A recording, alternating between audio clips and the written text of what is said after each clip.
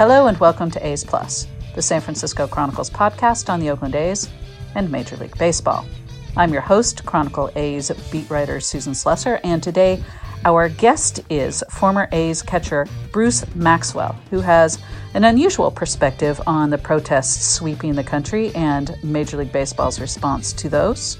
He is the first and to date only Major League player to take a knee in protest of police violence against African Americans. He will join us next on A's Plus. Bruce, hello. You're talking to us from Mexico. What city are you in right now? What's up, Susan? I'm in Monclova, Mexico, the home city of the team I play for here. That's great. We'll get to Mexican baseball and getting started up there again in a minute. But of course, you are somebody who's in the news this week because of all the protests in the country the last week or so. And you know, athletes have been weighing in. You, of course, are the first and to date still the only baseball player who took a knee to protest police violence against African Americans. You did that a couple of years ago with the A's. And since then, your life has been kind of difficult. First of all, what are your thoughts on the protests that are going on now and some of the reactions to it? I commend everybody that has. We've now seen all 50 states contain some form of protest march for the outright murder of George Floyd, and I support the movement and the protest and the message. I commend our people of all races and colors coming together and sharing that message for equality of humanity in our country. I do not condone the looting and rioting, but I do understand where it's coming from. You know, people are sick and tired of trying to be peaceful and trying to be cordial and trying to be politically correct. And now everybody wants to change the narrative with the looting and the rioting from the actual message at hand. But I do understand where it's coming from, and I do support the protest as a whole. Yes. Do you plan to do any protests yourself when you guys get up and running there? Or is it, the situation in Mexico, I'm assuming like some countries that have had protests about the George Floyd murder, they've been having protests of their own there. Yeah, I've seen that a little bit in my social media platforms. I'm not 100% sure if I'm able down here. I'm one of 2 black people on my team as well, so wouldn't really make a whole hell of a lot of difference, I feel like, down here. But all of these people now down here know what I stand for, know what I did, and know who I continue to be to further this movement, not just in America, but all over the country, to treat people equally and to treat people the same as you would your own family members or yourself. And down here, a big problem in Mexico is the inequality of women. It's basically blacks and minorities and women in America, and down here it's very largely about the inappropriate and lesser treatment of women down here. So they have a big battle for themselves. But I've had a lot of support down here just from this last week, just from the Mexican people, because because when they come to America, it doesn't matter if you're Mexican, Dominican, if you're black, you're all black to white people. So now how would you describe the support you got, especially initially when you first started your protest? And I'm going to remind people, I was there that day at the Coliseum when you decided to take a knee. You were very clear. You're from a military family. You respect the flag. You had your hand over your heart throughout.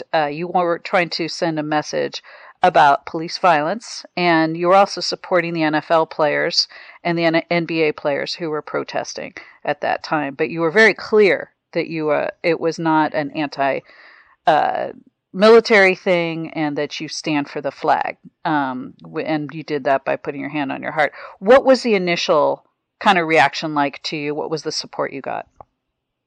Yeah, correct. I did it the way I did it for a reason. I mean, I had better I told people this back then. I had better posture and attentiveness for our national anthem than most people do standing up in the stands.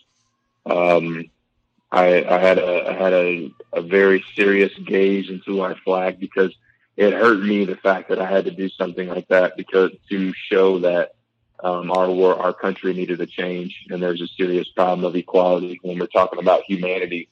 You know, I got very little support to be completely honest with you in the grand scheme of things.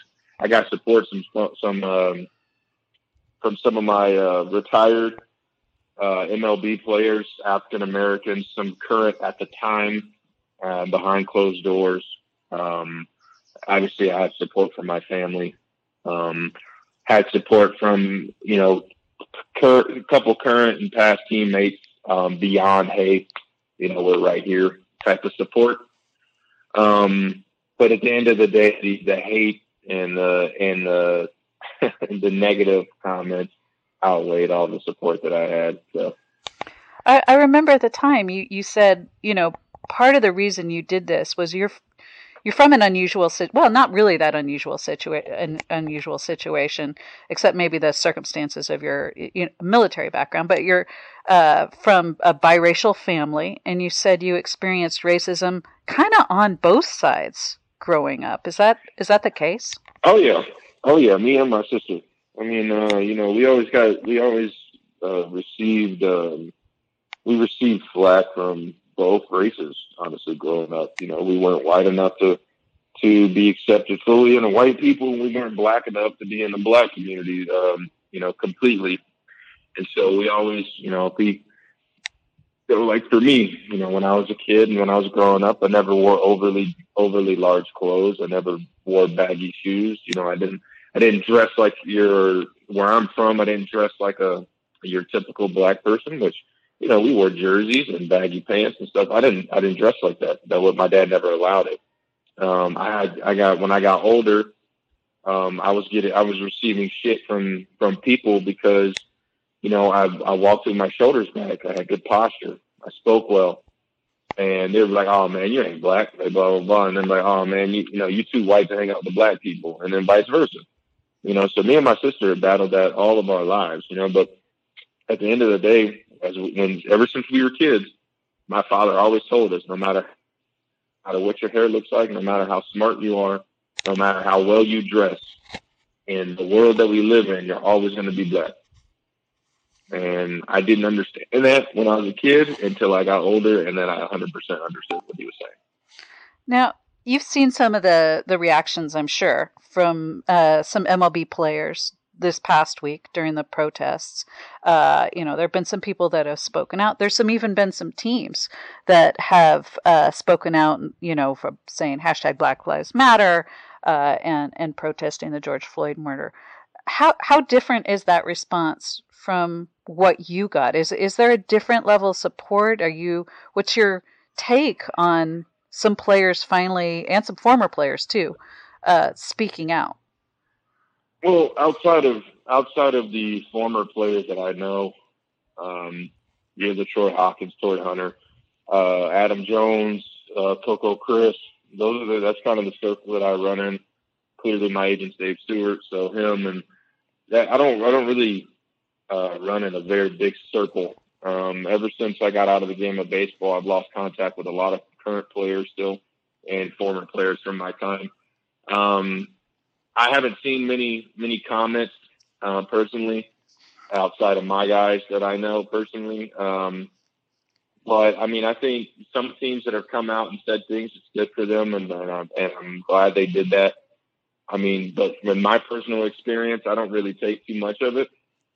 I mean, just because I feel like our MLB, and this is me personally. I mean, knock me if you want, but I think the MLB came out and finally said something because so many people were hounding them for saying something. I mean, the NBA it came out, the NHL it came out, like the NFL it came out, like so many teams around them, and they were ultimately the last team to pretty much say something. And I've seen comments on former players and news reporters and stuff like, "Where's the MLB at? Why haven't we heard anything? Like, what's going on? Like this, that, and the other." I mean, we're supposed to be one of the most diverse, one of the most diverse sports in the world, pretty much, when it comes to representing all levels of brown people, white people, Canadian people, all types of stuff. And so it doesn't shock me that they were one of the last teams to sports to say something. It doesn't shock me that people were hounding them about the comments. I mean, because when I did my thing, I said, my team supported me at the time. I said, the MLB didn't really back me. And when I was going through my things, it was like I was by myself. I didn't have anybody to talk to in my locker room outside of my teammates, which my teammates can't help me do anything really. I was like, my agent was no help. The Players Association was no help. I was like, after I got arrested and took a knee, it took them almost till December to contact me that year. And I have the personal cell phone number of our president of our Players Association. I mean, so the time and difference now is everybody is hopping on board. All athletes and all people are now supporting, how Kaepernick did his thing. And some people are supporting how I did my thing. We did it in a peaceful manner. We had a purpose behind, and the purpose is now being seen as genuine and a legitimate problem in America. But where was this 3 years ago? Where was this when Kaepernick lost his career and received so much hate from these people, but still kept it pushing? Where were these people when I took my knee and I had, people in Texas run out on the above the dugout after the national anthem and told me that I didn't deserve what I had sacrificed my whole life for and proven that I deserved because I was a fucking. I was like, where was this support then?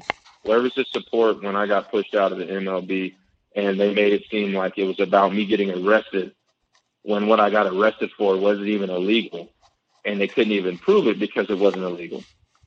Right. I was like, all of these things have come to fruition now, and it's put me in an emotional bind, and I want people to hear this because people think I'm just this thug. Like I read on some things the other day, people still calling me a thug. People tell me I'm irrelevant. And these are the same people that still support Trump. These are the same people that still say all lives matter. And I understand that. And I'm always going to have hate for the rest of my life. But what I'm not going to do is let people try to degrade me for something that I'm not on non-factual things. I paid my dues. I continue to pay my dues every single day. I paid my dues, and I had to move to Mexico to pursue my career down here because my own people in my own country hated me so much that these people in a whole nother country that I've never been in have shown the genuine love for me and the genuine respect for me for what I do on the field and what I do off the field. I love my community down here. I love my league down here. I have respect from all cities down here, all coaches, all players, all people. And I'm not even a part of this country's nationality. And so it sickens me and it bothers me. But at the same time, I mean, that's the country we live in. If anybody tries to do anything peacefully, if they're of color or if the majority doesn't like it, they shun them and they hate them. Like it's amazing to me. It really is. We'll be back with more with Bruce Maxwell in just a few moments.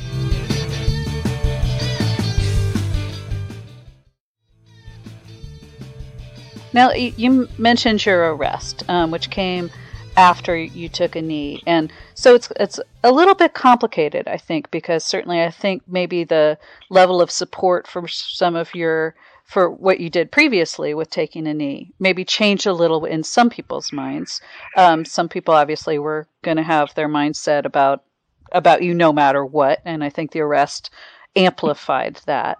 But how did things change for you after the arrest? I know you have felt as if taking a knee impacted your ability to get a job with an MLB team. Do you feel like the arrest also affected that? Is that fair? Is it not fair? I mean, I think personally, my arrest, which wasn't an illegal act. All I personally did, for the people that think they know everything, I answered my door with a gun in my hand because I had no recollection of who was at my front door. I've been receiving death threats for almost a month now, including my family. And where I was living in the state of Arizona, only a few people knew where I live, and they all had keys because they were part of my family. I was like, people want to get the police report screwed, then that's fine. I was like, I never raised my weapon. I frightened the woman that was at my door because I did have a weapon. I would be frightened as well. As soon as I recognized it was a woman, I apologized to her, and I calmly walked back to my living room and put my gun back in my safe. I came back out. I apologized again. She handed me the food that one of my friends ordered, and she went on her way. I was like, moments later, I get a call from the police, and I had numerous cops show up at my house, and they were pointing rifles at me as I was walking out of my door, like I had just killed 30 people and they just hid the bodies in my apartment. If people want to talk about me being a thug, I said, how about this? I said, how about on record? I asked for a pair of shoes and a shirt because I was only in gym shorts, and every police officer in that arrest denied me my right of shoes and shirt as a human being. And it's just people think that they know the story because they don't want to read it. People say, oh, he's a woman beater. He threatened to hit this lady over the head or threatened to shoot this lady. I never did any of that. I was like, I never threatened anybody. I said, I was protecting my house. I was like, I didn't do anything illegal outside of being intoxicated inside of my own home. I said, I own that. I told everybody that I was intoxicated. I said, but I'm in my own house. I'm in my own house. I said, I defended my own. I was like, I wasn't in a great state of mind due to what was going on at the time. I was like, but people want to label me a thug for that. They want to do, label me in a negative light because of that. And if that's their choice, then that's their choice. But the same people now are trying to see, what's going on right now, and they're trying to unify and take back what they did, but they still hate me. Yeah, so it's amazing. Go ahead. Yeah, I remember we talked at the time, and you didn't want to talk too much about the death threats that you were getting, but they were no joke. I think that people were saying, please don't talk too much about it. We don't want to create copycats. We don't want to add to it or anything. But your sister got a death threat at her place of employment. Is that correct? Yeah, man. They don't want to talk about it because they don't want to copycat. But here it is, plain and simple. American people threaten myself, threaten my family. One of them, a couple of them, tried to find my sister in Texas and threaten to blow her gym up. I had to put a detail on my sister for a couple of weeks, and she was all the way in Texas. Okay, they threatened to find my mother because they called my mother a lover because she had us kids. I was like, people threatened me by threatening to hang me, threatening to burn my house down, threatened me with, I hope you die in a fucking house fire or live with severe third degree burns. You fucking, like, you name it, I got it. Like, it's some of the most atrocious things I've ever heard in my life. And I've never understood how many people can possess so much hatred for a pursuit of equality. And that's what it comes down to.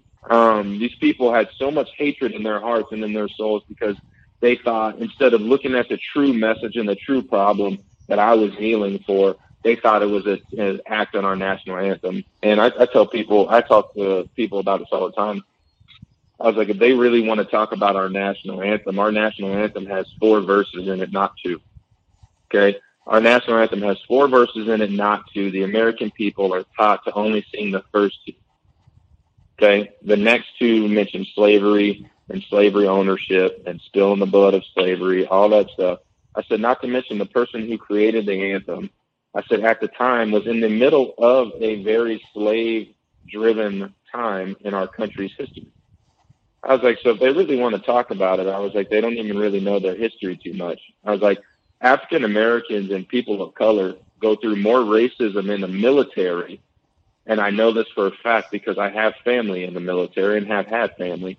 I was like, they go through more racist issues in the military than damn near they do in our country as civilians.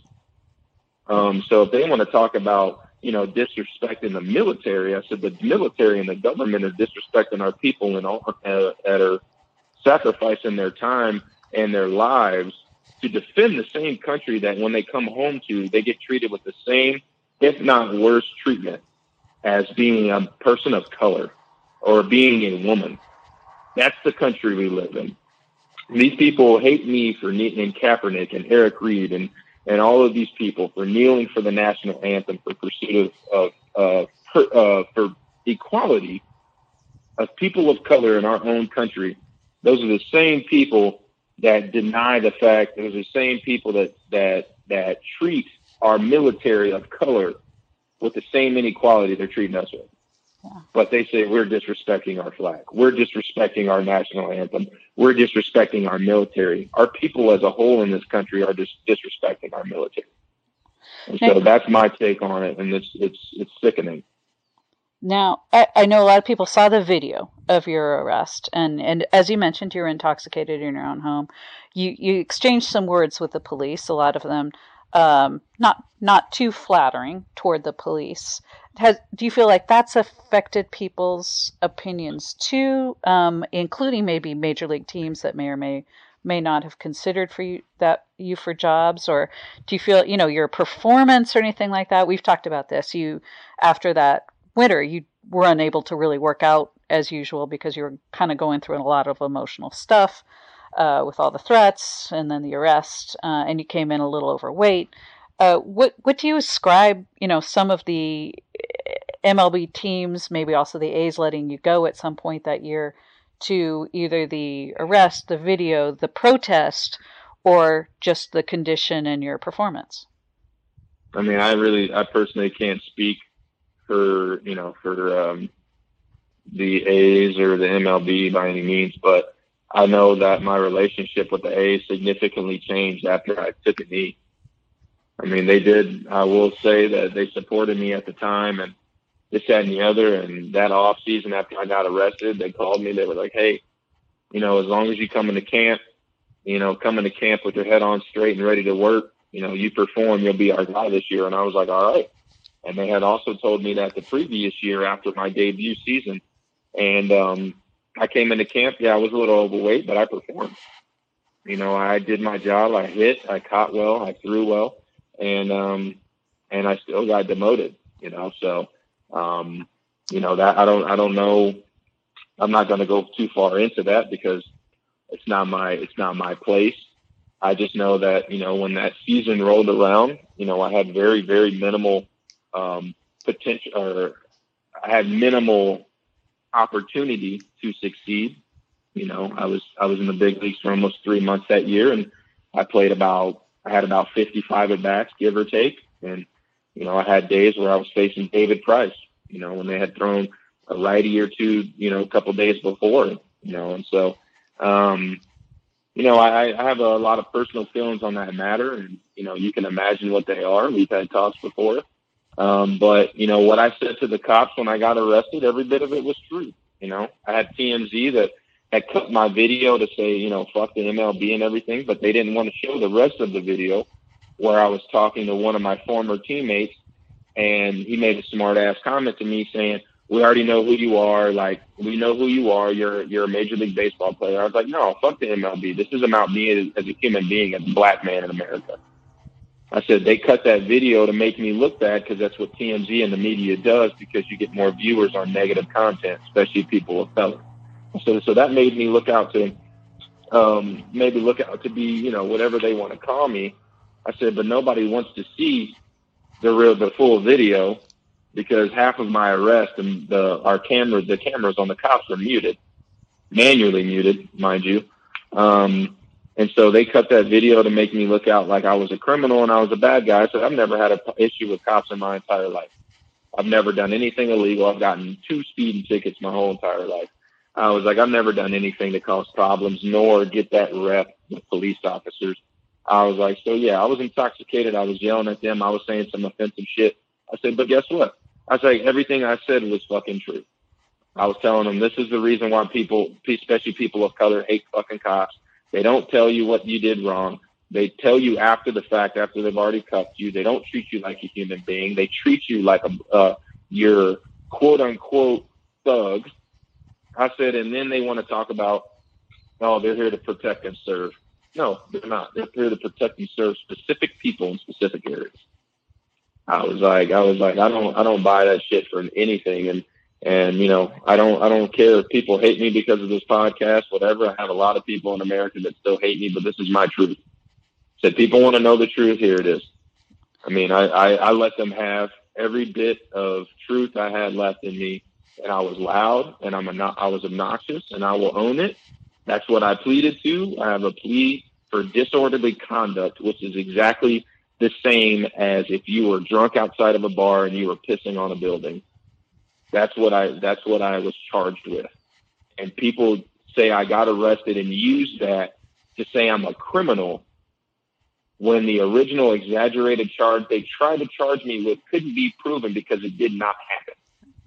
But nobody wants to let that go. And I'm okay with it. But those same people that can't let that go don't need to be posting Black Lives Matter, don't need to be supporting our movement, because those same people are hypocrites and it's bullshit.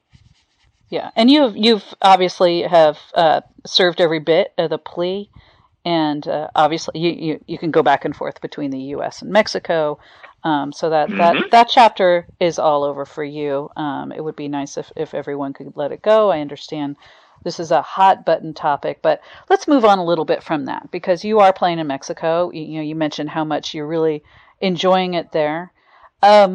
Mexico is hoping to get up and running for a pretty short season. When we chatted yesterday briefly, you'd mentioned 50 games. What's your understanding of the situation there, and when you might get going? The word that we have is our opening day is August 7th. I think games and or report is in the middle of July for all teams. We have a 2.5 week, almost 3 week, quote unquote spring training kind of thing. But we'll have a 48, 49 game regular season, and our playoffs start in October. So that's all I know. I don't really know the format. I don't know how any of that works. I know that parts of our league are not participating. But so the games that we're playing are going to be under a lower amount of teams than normal. So I have no idea how that all plays out, but I'm excited to get going. As you're looking at things in the U.S., potentially right now, if you were with a big league team, who knows whether you'd be on a 40-man roster or not,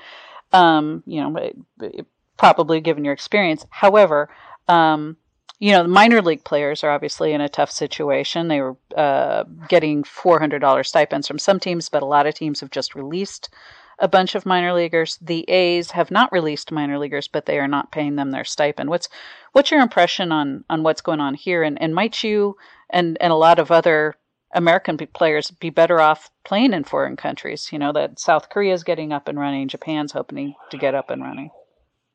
Yeah, but what people not in the game of baseball don't understand how hard it is to get overseas and play baseball. I mean, I've had a couple of guys now that play down here that have opportunities to go play over there. But, you can ask Eric Thames, you can ask Adam Jones. Like Adam Jones is a veteran big leaguer and just got a job over there, just got a job offer over there. They don't really have young, unexperienced American players over there. And that's just how it works. They have a very limited roster size when it comes to imports and foreigners. And so they pick guys that have some time under their belt or that are very, very high profile guys. So it's damn near impossible to get over there if you don't have any big league experience, to be completely honest with you. Right. But I think the A's situation, I mean, this is not a personal feeling thing for me. It's just understanding the fact that the A's can, I just saw this the other day, and I'm glad they did it, but they just donated $100,000 to the Black Lives Movement.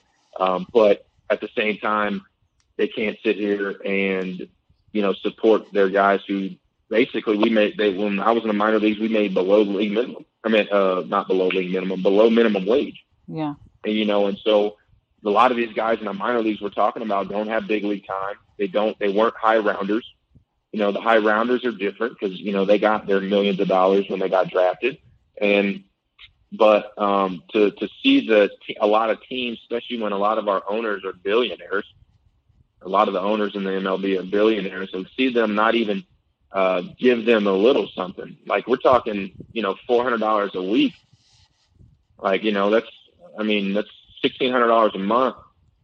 That's nothing. I mean, it really isn't. Like, it's when you're a billionaire, I mean, it's just like one of those things. Like, we're talking, $1,600 a month per player, which is cool and everything, but you're talking about a financial crisis in America right now, and you're talking about guys who are working every day, all year round for $1,200 a month, $1,300 a month. And some of these guys have families. Some of these guys don't have jobs in the off season. Some of these guys still live with their parents or whatever it is.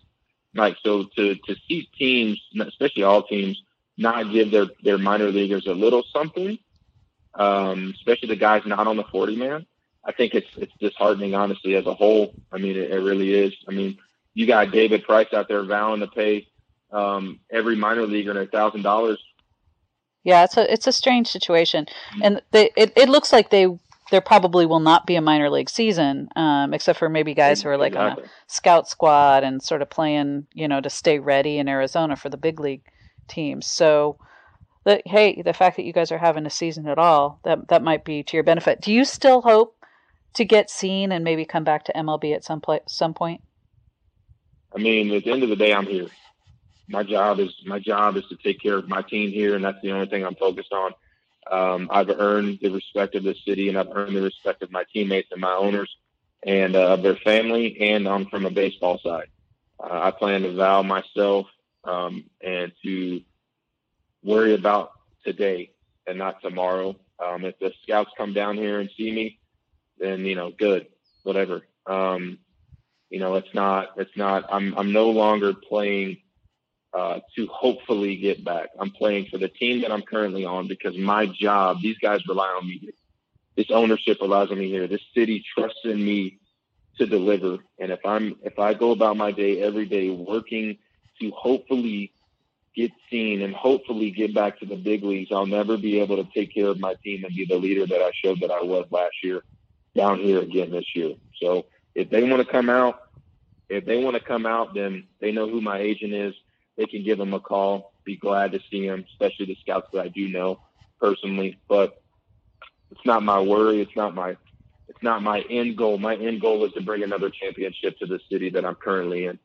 These guys down here saved my life, gave me an opportunity, and I ran with it, and I gave them the best of me, and I plan on doing that year in and year out, regardless if I have scouts in the stands or not.